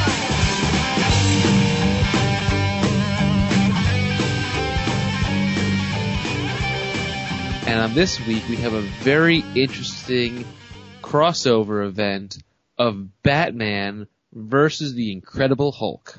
All right, now this is going to seem strange, I think, to a lot of people because they'd be like, well, that didn't happen in the 90s. It's like, well, not exactly, but here's what the deal is. So there is a listing here in the Picks from the Wizard's hat in this issue for Crossover Classics, the Marvel DC collection. And they say here, this is so cool. Wolverine versus Deathstroke, the Terminator, Superman versus the Incredible Hulk, X-Men versus Darkseid, and so on. The trade paperback reprints all the Marvel DC crossovers. Comic books fans' dreams come true. Reprinted here are the following titles: Superman versus Spider-Man, Batman versus the Hulk, and the Teen Titans versus the Uncanny X-Men. And each of these has loads of cross-company characters meeting for the historic first time. Here's hoping this will renew ties between the two publishing giants in comics, paving the way for the future crossovers. Wonder if we'll ever see that George Perez Justice League of America versus the Avengers story. Sounded cool. Which we did. We eventually got that. We did get that, yes. So this is a trade that I picked up this month when it came out. I was in the comic book stores and I saw this cover, which is a George Perez cover with everybody facing off. So you got all the DC characters on one side, you got all the Marvel characters on the other, and it is just an absolutely beautiful cover. I'd never seen George Perez draw Spider-Man before. His Spider-Man's pretty great. I've not seen this ever reprinted again. No. I don't know that you'll find this anywhere. It was kind of that flash in the pan moment where they, I guess, decided, let's share some of the money instead of fighting over it for the rest of the decade. So for those who don't know, DC and Marvel in the 70s actually did have Spider-Man and Superman meet up. Not once, but twice. Mm-hmm. And then later on, they had the X-Men team up with the Teen Titans to face Darkseid and another resurrected Dark Phoenix. Really? I don't remember. I don't even know that one. Wow, that's interesting. Yeah, you should find that one. It's actually a really cool story because, again, it's George Perez drawing the X-Men. I mean, you don't get better than that. Also, in the middle of all this, we have Batman versus the Incredible Hulk, which is not the team up that you would expect. In fact, it's one of those things, just through a strange serendipity, I guess you would say, is Len Wein, the writer of this particular story, had actually written Batman for a time, and he had written the Incredible Hulk at Marvel. And so they said, well, we want to do another crossover book. How about you write it? Because you know them both very well. He said he jumped at the chance, to do that. So Michael, had you ever heard about this book before we decided to review it on the show today? Yes, I've heard about it. I'd seen the cover. I'd never read it till today. Also, so it's on eBay for $10, free shipping. Ooh, grab it while you can, folks. I might order it. That's pretty cool. But I'd never read this before. I'm going to touch on the art first. The art, I think, is terrific all the way through. I really, really like the art. It's a little wordy at times and a lot of thought bubbles, but that was kind of traditional for that time as well. But the way the Joker is drawn is fantastic. The way the Batman is drawn, and even the Hulk, everybody's really drawn pretty cool. I really loved the art. Yeah, well, I mean, like we said before, this is, again, Jose Luis Garcia Lopez. So, I mean, this is that iconic look of that era, especially the Joker, like you said. I mean, that giant long chin, trench coat and everything. Like, I love it. I have a t-shirt of that head, like that Joker look, and that's one of my favorite Batman-related shirts. But next time you tell me we're going to read something, I gotta realize how long. This was like 55 pages. This was a long story. This was really... Well, they actually refer to it on the title page. A supersized spectacular, breathtakingly brought to you by. So it is. It's supersized for sure. Yeah, it is long. It was a lot of fun. It brings some interesting characters into it. At first, they don't call Hulk's alter ego, Bruce Banner, by his name for a while. And I was sitting there, I'm like, I wonder if they weren't allowed to call him Bruce Banner, and then all of a sudden they do. And then there's a later part where you see Bruce Wayne, and they don't call him Bruce Wayne initially, and then eventually they do. And I just connected it now that this is a Bruce and Bruce team up. We could have had a Martha moment. Your name is Bruce too? Why did you say that name? Don't say that name! But yeah, I think the setup for this is interesting too, because again, initially you would think, why would you put Batman with the Hulk? It doesn't make sense. And the Hulk did face off against Superman in one of the Spider-Man and Superman stories. Just briefly, he gets mind controlled. They fight just for a minute, and then the Hulk takes off. But it really makes sense when you think about it, because the Hulk really doesn't have a DC counterpart. I mean, what, Blockbuster from Batman's Rogues Gallery? I mean, I don't know who, like, the super big, buff, uncontrollable rage monster that's a hero in DC would be. Can you think of anybody, Michael? They created one recently out of DC Metal. They were the character like Gridlock or something like that, or yeah, but traditionally that's just not. Yeah. DC hasn't had that powerhouse. So what do? Will you pit him against somebody whose brain can defeat him, who's so much smarter than him, and that's what you think? You know, it's like this ideal of human perfection versus this superhuman monster, and that, you know, obviously they do play on that quite a bit. But the basic story of this is that the Joker has teamed up with this alien called the Shaper of Worlds. Mm-hmm. And I don't know what Marvel comics he appeared in. I'm going to assume it's some cosmic title like Captain Marvel or something. I almost think it may have been like, it looks like a Fantastic Four character, like a Fantastic Four villain.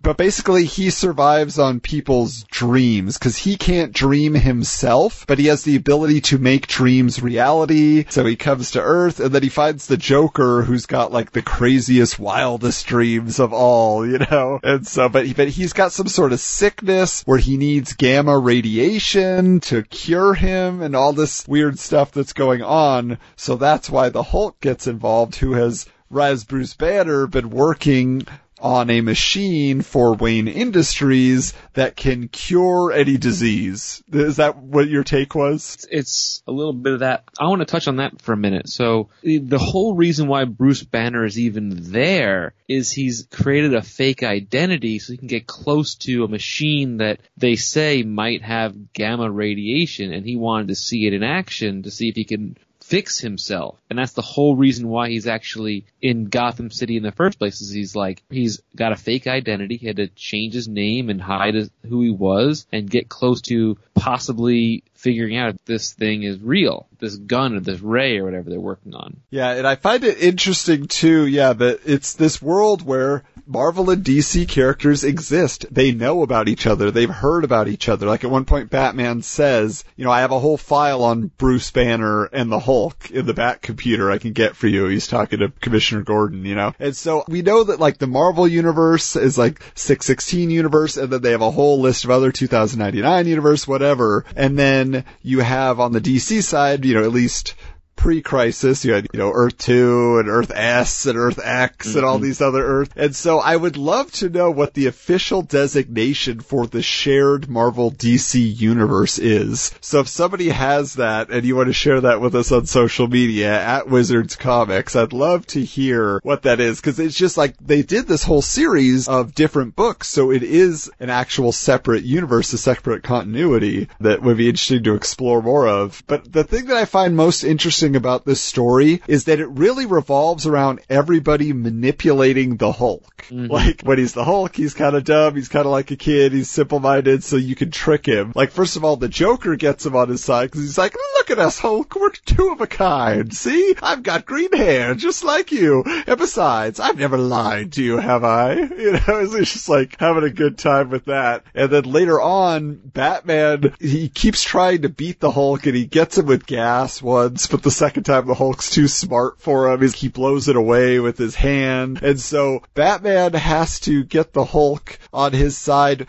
He dresses up as an old man. It's very Frankenstein meeting the blind man in Bride of Frankenstein. And basically he's just like, you have to learn to be a friend to people so they won't want to harm you all the time. And he tricks him. He's like, you should trust the Joker. No, don't try to fight him. Be his friend. It's so funny how that all kind of works out in the end, because then Batman and the Joker have to team up. I kind of thought when Batman pretends to be the old man, it looks like almost like Stan Lee. That's what I thought when I first saw it, yeah. Like, it's a little bit older than Stan Lee would have been at that time, but it looks like a version of Stan Lee, and I thought that's why they did that. So Batman dresses up a few times. He dresses up like a homeless person, but they don't call him Matches Malone, which is his, like, homeless person persona. And what I thought was also pretty cool about this thing is they bring in Clayface to basically capture and hold the Hulk to bring him to the Joker, but they never call him Clayface in the book. I didn't even assume it was Clayface. I just thought, oh, it's a big sticky dough monster is basically what it is. I mean, because he's not the traditional look, so I think you could interpret it as that, but at the same time I'm kind of like, well, maybe they just, we're creating a new creature, because ultimately what it all comes down to is the Shaper of Worlds. Whatever you imagine, right, he can make reality. So the Joker's deal with him is if I bring you the Hulk, and the Hulk can then help you get cured, because something about the radiation that comes off the Hulk made him feel better, basically. Mm-hmm. So he gives Joker unlimited power. And he's like, changing Batman into this like chubby clown, and the Hulk, can't hurt him because he puts these boxing gloves on him and stuff. And ultimately what Batman does is he outsmarts the Joker by saying, this is pathetic. You're supposed to have like a twisted mind, and all your stuff is just real basic and goofy. And so the Joker is like keeps trying to up himself, one up himself, and ultimately his brain just kind of burns out. Like he just can't dream anymore. He can't be as twisted as he wants to be, and then that's basically it. Story over. The Shaper Worlds is like, there's nothing for me here, and he just takes off. That was kind of interesting. So when the Joker turns Batman to that clown type of character, it's almost like making an adult-sized Batmite. And that's the way it looks. Yeah, it is. You're right. This story starts off very standard. Hero fights the bad guy, takes the bad guy down, whatever, and then once it becomes this part where just the world guy lets Joker do whatever he wants, it becomes like super manic, and it goes all over the place, and you're like, wow, this is like what the Joker's brain would look like. It's really crazy and nuts. And I had to like reread a couple pages a few times. I'm like, wow, this is like hard to follow because so much is going on all of a sudden. And I thought it was really a cool idea because it makes a lot of sense. Yeah, and we understand that this is not a 90s comic, and this is a 90s comics podcast, but that was just such a fun, cool story related to Batman. We wanted to give you that little bonus review here. But also in this issue, we mentioned Valiant earlier, and they are happy to announce here X-O Manowar #1 from artist Bob Layton and writer Jim Shooter. Now this is the problem. In the earlier article about Valiant, they had a blurb about all the different comics, right? So they were kind of trying to give you a preview of what Valiant had to offer. And their explanation there for what X-O Manowar is, past and present combined to create the legend of X-O, another misfit whose life was drastically changed by his surroundings. Imagine a barbarian captured by aliens, suffering nearly a millennium of enslavement and experimentation, finally given the means to escape his captors. The X-O sentient battle armor, designed by aliens for aliens as a war tool against aliens. Imagine now a man whose sense of right and wrong mesh with the world of today and its problems, not to mention his being encased in a suit designed with near limitless destructive capabilities. That's a mouthful by any standards. Okay, so that's Valiant, I assume, providing copy, or at least the person who wrote that particular article had the correct information, because in the Picks from the Wizard's Hat announcement, it says, "Clothes make the man dangerous," and really cool looking too. The newest addition to Valiant's very impressive comics line, the story centers on an alien raised as an animal and trained to be a killer, stranded on Earth and armed with the deadliest weapon ever created, the X-O armor suit, armor which is alive and can grow any weapon he needs with but a thought. He now intends to defend his new home, Earth, from all dangers, and he doesn't have to be nice about it either. So there. I'm like, uh-oh. Somebody did not read the publicity packet, because they really missed the boat on all of that. So we thought for anybody who was confused, maybe you're reading this issue forward, you never picked up a copy of X-O Manowar, that we would give you a review of X-O Manowar #1. Now, Michael, where do you come in on Valiant Comics and X-O Manowar? Well, I had never read X-O Manowar until today, and even still, I don't know. It's not my thing. I know previously you have said that you are into sci-fi. You do enjoy a space story. What did you think about this in particular? Let's see. It starts off with him naked on the first page fighting giant spiders-ish. I don't know. I don't know how I feel. It's just not for you. That's not my thing. I mean, the art is pretty cool. I don't know. Well, it's an interesting way that they choose to present him, because again, he's a barbarian. He's a Visigoth. So he was abducted by these aliens centuries ago, and he's been living there, and like they say, they did experiment on him, they did all these things, but he's just like this big, hulking, bearded, blonde dude. And yeah, like you say, he's fighting these aliens because as it opens, he's trying to escape. He's trying to make his way, and he's talking to himself, and it's all like kind of broken English in a way. You know, he's just got a very simple mind. The way he perceives the world around him is not at all how we would perceive things. So he has a map, and basically it said, go find this chamber where there's a suit of armor with a ring, and take the ring, and then you'll have the power to defeat these hard skins, is what he calls the spider aliens. And ultimately he gets the suit on, and it is kind of like the symbiote from Spider-Man mixed with Iron Man's armor. So it's like living metal armor that covers him, and it has weapons. He can blast the spider aliens, you know, and he refers to it as the good skin. He's like, oh, this is a good skin, you know? And so he breaks out, he blows up their ship, and then he goes to Earth. But now, Earth is not what he remembers at all. You know, the Earth has changed quite a bit. And so he's this naked barbarian wandering through Peru. And the spider aliens, it turns out, have already been on Earth for years planning an invasion. And they have like these corporations, and they're all undercover, even though they kind of look pretty freakish. Like you'd notice, like, their long, spindly fingers and kind of misshapen torsos, you would think. And he teams up with this guy that's on vacation named Ken. And it turns out Ken has been working for the spider aliens, so he's kind of turning him in, except that Ken also, he's got a little bit of a crush on Eric, who is the inhabitor of the Exo armor. And so he kind of doesn't want to turn him into the spider aliens, even though that's his job. And I just remember reading that for the first time being like, wow, that was just a progressive character. There's aren't a lot of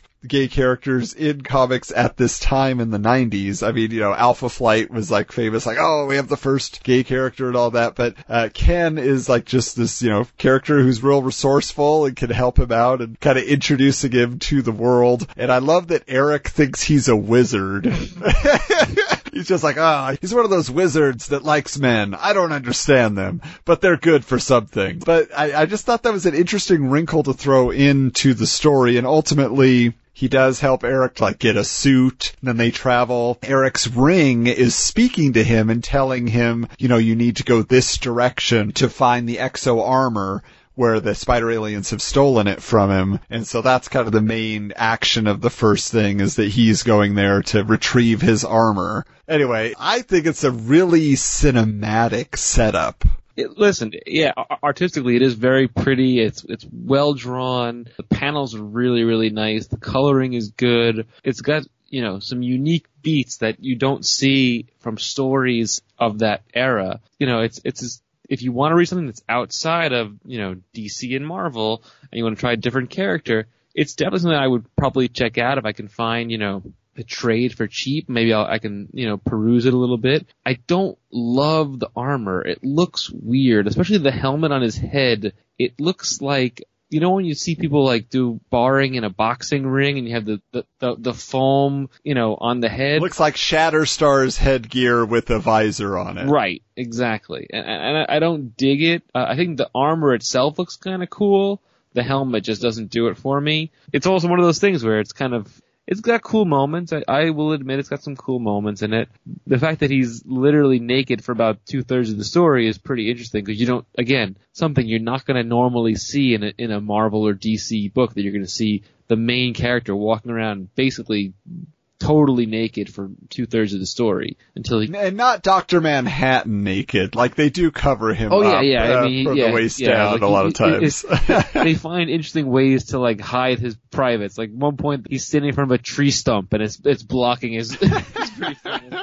That's a good way to do it. I like that. You know, you mentioned finding a trade earlier. That's actually how I discovered Exo Manowar to read. In the early 2000s, there were 2 comic companies that you could guarantee you were going to find their books in every discount bin. And it was going to be 50% Valiant Comics, and then you were going to have the other 50% was going to be Image. And if you were lucky, there'd be a few like random Marvel or DC books mixed in there that were just not popular titles.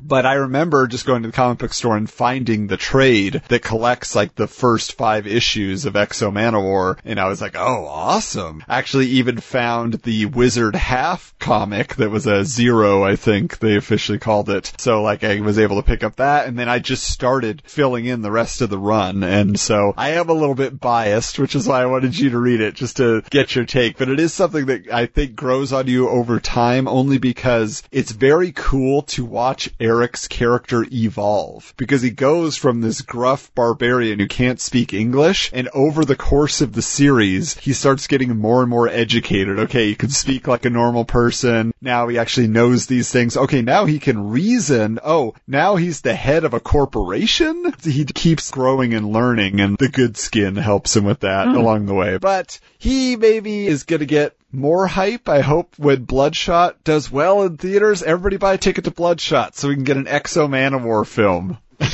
Give us your casting ideas for Eric if you're an X-O fan. But speaking of hype, now it's time to jump into Rob and Todd's Hype Machine.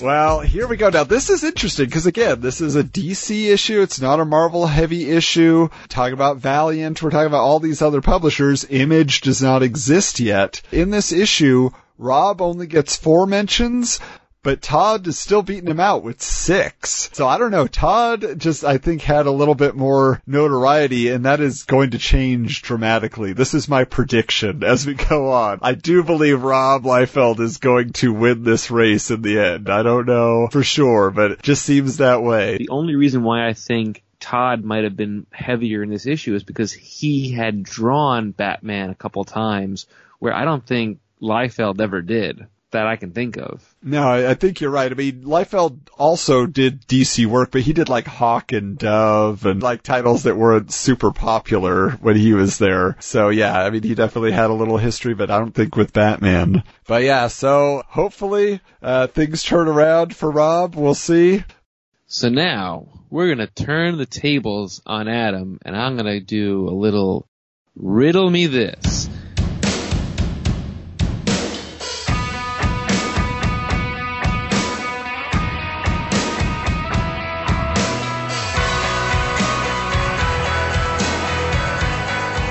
There was a pop quiz that came out in this issue of Wizard that asks 6 different questions, and I'm going to see how well Adam can fare on this quiz. Before we get into this, I will mention one thing, and that is, these 6 questions, like we've done in the past, were to win a signed Whilce Portacio Punisher number 10 comic, but this issue actually does introduce a long-running quiz that will exist in the future issues, which is called the CBIQ, or the Comic Book Intelligence Quotient. So we're not going to read it this issue, but probably going forward, this segment will involve a lot more questions from those 2-page quizzes. So, the first one's pretty easy.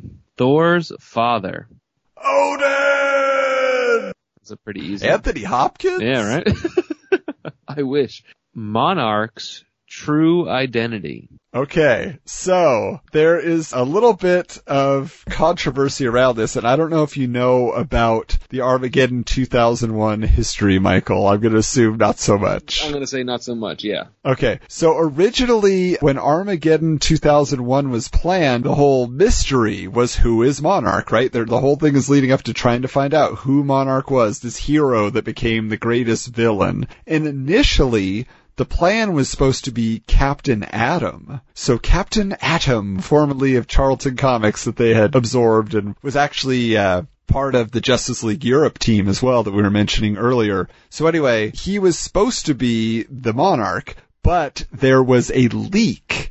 And so unfortunately, people figured out that was what was going to happen. And so they decided to change it up, which was very weird. And so that's the only reason that I know this, because I was like, oh, I remember the controversy about this. So the last minute they changed it to, and again, Liefeld, we just mentioned this, but Hawk from Hawk and Dove. That was a real random change. People were like, huh? Are you sure? Yeah, is there not enough? Are they looking for the name of Hawk?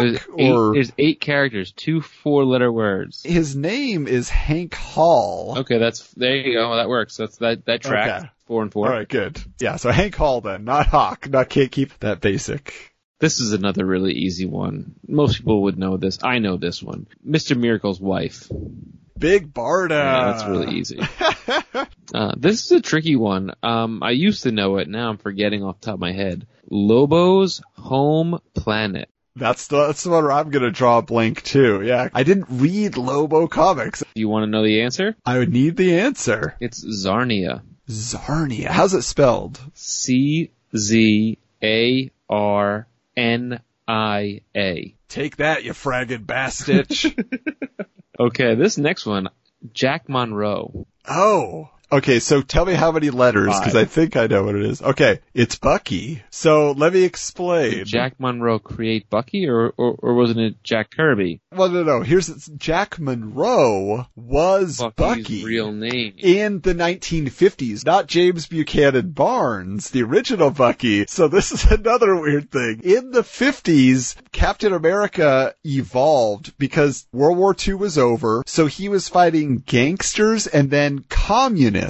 And so he became a commie smasher, Captain America, for a few issues before his title turned into a horror comic book. This is so random. And so in the Captain America continuity, there was the crazy Captain America who was not Steve Rogers, because Steve Rogers, as we know, got frozen in ice and Bucky was killed, right? So the question was, well, if that happened during World War II, how was there a Captain America in the 50s for those comics? And so they explained it, that they hired this other guy to be Captain America, and he was a little nuts, and then they had Jack Monroe was his Bucky, and so he grew up to be in the 90s Nomad. Yeah, I know. So maybe it's Nomad. I think that's what they're looking for. Yeah, Nomad probably works. Either way, they both fit. It's both 5 letters. Right, and that's why I was not sure, but I was like, actually, at the time, because there was a Nomad comic book, then that's probably why. So, which I've always wanted to read, and I never have. I need to pick that up eventually, because he had a baby he had to take care of, I guess kind of like the Mandalorian, but he called the baby Bucky, is what I understand.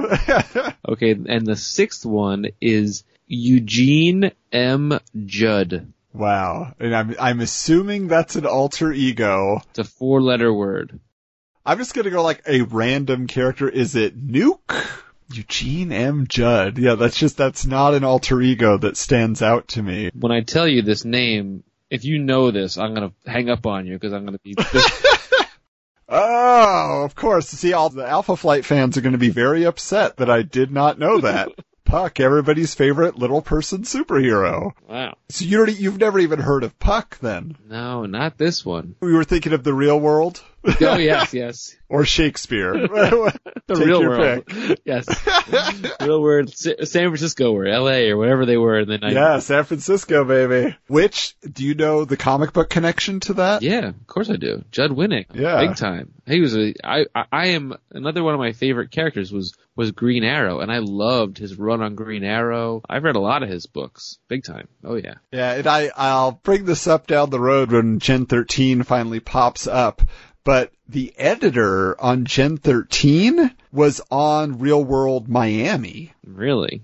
Yeah, and I remember watching that season and watching her, like, literally she wore Gen 13 shirts. She would be doing her work at the computer. There would be, like, images on it. And I was just like, whoa, that's awesome. But just like you were thinking about Puck, Michael, it's time for a little bit of what the? Do you have the time to listen to me whine about nothing and everything all at once? So, Michael, I have a question for you, and I know as we brought up this segment, you've kind of wanted us to pull back the curtain a little bit and let our audience get to know us outside of comic books obsession. But I think I could tie in two sides of your world here that I'm curious to ask you about. Now, I know that you recently got back into the world of long-distance running. I do like 5Ks and stuff like that, and I want to do a triathlon and stuff like that. But I understand that you have a superhero run coming up. I'm definitely considering it, actually. The thing about 5Ks and races nowadays is they're becoming like Comic Cons, where they're coming up with versions for everything. And there's one coming up in March, I believe, that's a superhero theme one where you can wear capes or costumes or whatever. And I'm considering doing it. It's not far from where I live. I want to get a few people to go with me because who knows how many people are going to show up and whatever. But it seems like a kind of a fun thing to do, and it's for charity. And I like that kind of stuff. I like to do runs that will donate money to something and kind of fun. And I don't do it for competitiveness because it's just for enjoyment, but I do want to do triathlons this summer and a few other things that I am passionate about. So technically, if you're doing an Iron Man, that could be comics themed. Oh. Huh? If I do an Iron Man, you'll know it because I'll make sure I get a wetsuit that's an Iron Man looking wetsuit. I will figure out a way to do that for sure. Well, and what are you going to be dressed up as? Well, it definitely wouldn't be the Flash because I'm sure not very fast.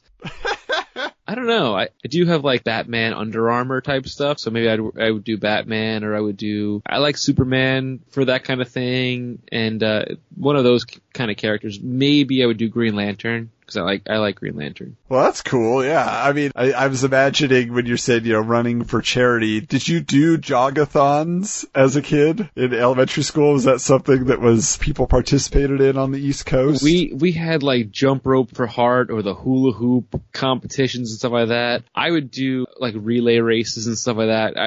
I could not jump rope to save my life, and I could not hula hoop, so I would do like relay races. Or when I was in middle school, I was in wrestling, and we had to do a push-up contest. My family all raised money, and I had to do 200 push-ups in 10 minutes. And everyone's like, there's no way you're doing 200 push-ups in 10 minutes. I did it. It was really hard, and my arms wouldn't work for about 3 days afterwards. But that was something I did as a kid a lot. I'm not in good shape anymore, but back then I was able to. And I was also a swimmer in high school and college, and I used to do relay races for swimming and 500-meter swims and stuff like that for charity and whatever. Well, I applaud you for your mind over matter with your competition, but I gotta tell you, I think you would have made a lot more money if you were just wrestling a bear. Just like, I think that would have been a greater draw. I think bring in a little bit more money. I think it would have, definitely. Let me tell you.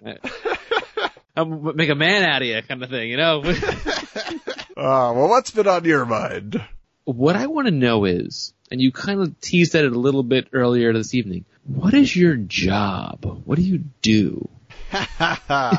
Job. Working. That's for chumps. No. So this is interesting, actually, because I had a career. Like I said, I was a marketing manager for many years for a luxury tile company. And so I did that for a long time, and I was in investments for a while, all these types of things. And I've never really been excited about a job except when I used to work at Disneyland as a costume character, when I worked at KB Toys as a manager, and then seasonally at Toys R Us. Like, those are my happy jobs. It's interesting, in my life, I ended up marrying a doctor who then got a job working on an Indian reservation. They're not called Native American reservations, guys. It's Indian Health Services is the actual department name. Really? So sorry. But we moved to the Navajo Nation, and so we were living there for a while. Now we're living just in a town adjacent to the Navajo Nation, but I don't work anymore. My wife said, I want you to take care of our kids because we're moving to a place where we don't know anybody and there's no child care and there's nothing. So one of us has to stay home. And thanks for all you've done, but I'm the breadwinner here. So I was like, well, that's true, dear. Well, hey, don't feel bad. My wife's a lawyer. She's the breadwinner, too. See, that's how it goes. We both found very educated women. Yeah, but so my job literally is taking care of the kids. I got a 7-year-old, I got a 4-year-old, and a 1-year-old now, so I definitely am keeping busy. I applaud you because let me tell you. So my job, fortunately, gives me paternity leave. And when my first daughter was born, we had considered, maybe I should stay home. And now, 3 years later, I realize I could not stay home. This kid would wear me out. And now I only have a 3-year-old and a 7-week-old. I don't know if I could do it with 3 kids. I'd be dead. I give you a lot of credit. Well, it helps when you are a big kid, so you can relate to them pretty easily and just mess around. Where I make my fun money to fill my retro room, which is overflowing, is I actually do get paid to write movie reviews for popgeeks.net. I also am a featured writer at retrodays.org, and I also have the opportunity to produce a web series with my buddy Tony from retrodays.org called RD's Retro Detention, where I play a high schooler who's a little bit Zach Morris, and I have a lot of fun adventures reviewing old retro merchandise, but as if it's basically the early 90s. And so I'm living the era that we're talking about right now all over again, but I get paid for those videos as well. So technically, I get paid to be creative and talk about and write about my obsessions. I did it for free for long enough that people were like, you're pretty good. We'll pay you. Well, you do have an excellent voice for it, and you do have the personality, so that makes total sense. That's awesome. That's pretty cool. I was very curious because I'm like, he knows so much stuff and he does so many cool things. I'm like, what? How does he find the time to do this and manage it? And I get it. You just don't sleep. That's what it is. I'm up all night. I'm holding the baby. I just read up on old GoBots toys or whatever, Is that kind of why you wanted to do podcasts as well? Yeah, well, I mean, honestly, yeah, when you're at home with a bunch of kids all day, your conversations don't get too far past Paw Patrol or the latest developments in Roblox, which my son loves, so it's video games or cartoons all the time, which I don't mind, but I like to talk about my era. So yes, then I put together some podcasts and it gives me the adult interaction that I need on a weekly basis, which is pretty great. I dig that. I really admire and respect that too. I like it. That's very cool. Well, that's about it. You've gotten the peek into my alter ego this time, and we'll dig a little bit deeper into Michael's world soon enough. Oh, please. Go crazy. I'm an open book. And Adam, do you want to talk about what we have coming up? Yeah, so this is exciting. As always, we want to thank the Retro Network for letting us bring this fun to you a couple times a month. And as kind of a thank you to all of you, we're actually putting together a bonus episode right now. We're in 1990, and 30 years ago, a film hit the screen from the comic strip Funny Pages, and so we are actually going to be doing an in-depth drive-in about Dick Tracy. So we're going to tell you all about the behind the scenes. We're going to give you our thoughts on the character's history. So we really hope that you'll join us for that. Going to be out soon. And down the line, we're already planning another bonus episode. We're going to be talking about the 1990 The Flash series starring John Wesley Shipp. Lot of fun to look forward to. We recently tweeted and he commented on, which was pretty cool. That was exciting. Next time around, we are going to be getting cosmic, because there's Silver Surfer on the cover of issue number 5 of Wizard from January 1992, and we will be bringing in a guest who knows a little bit about adventures in a galaxy far, far away. So, until next time, keep your books bagged and boarded.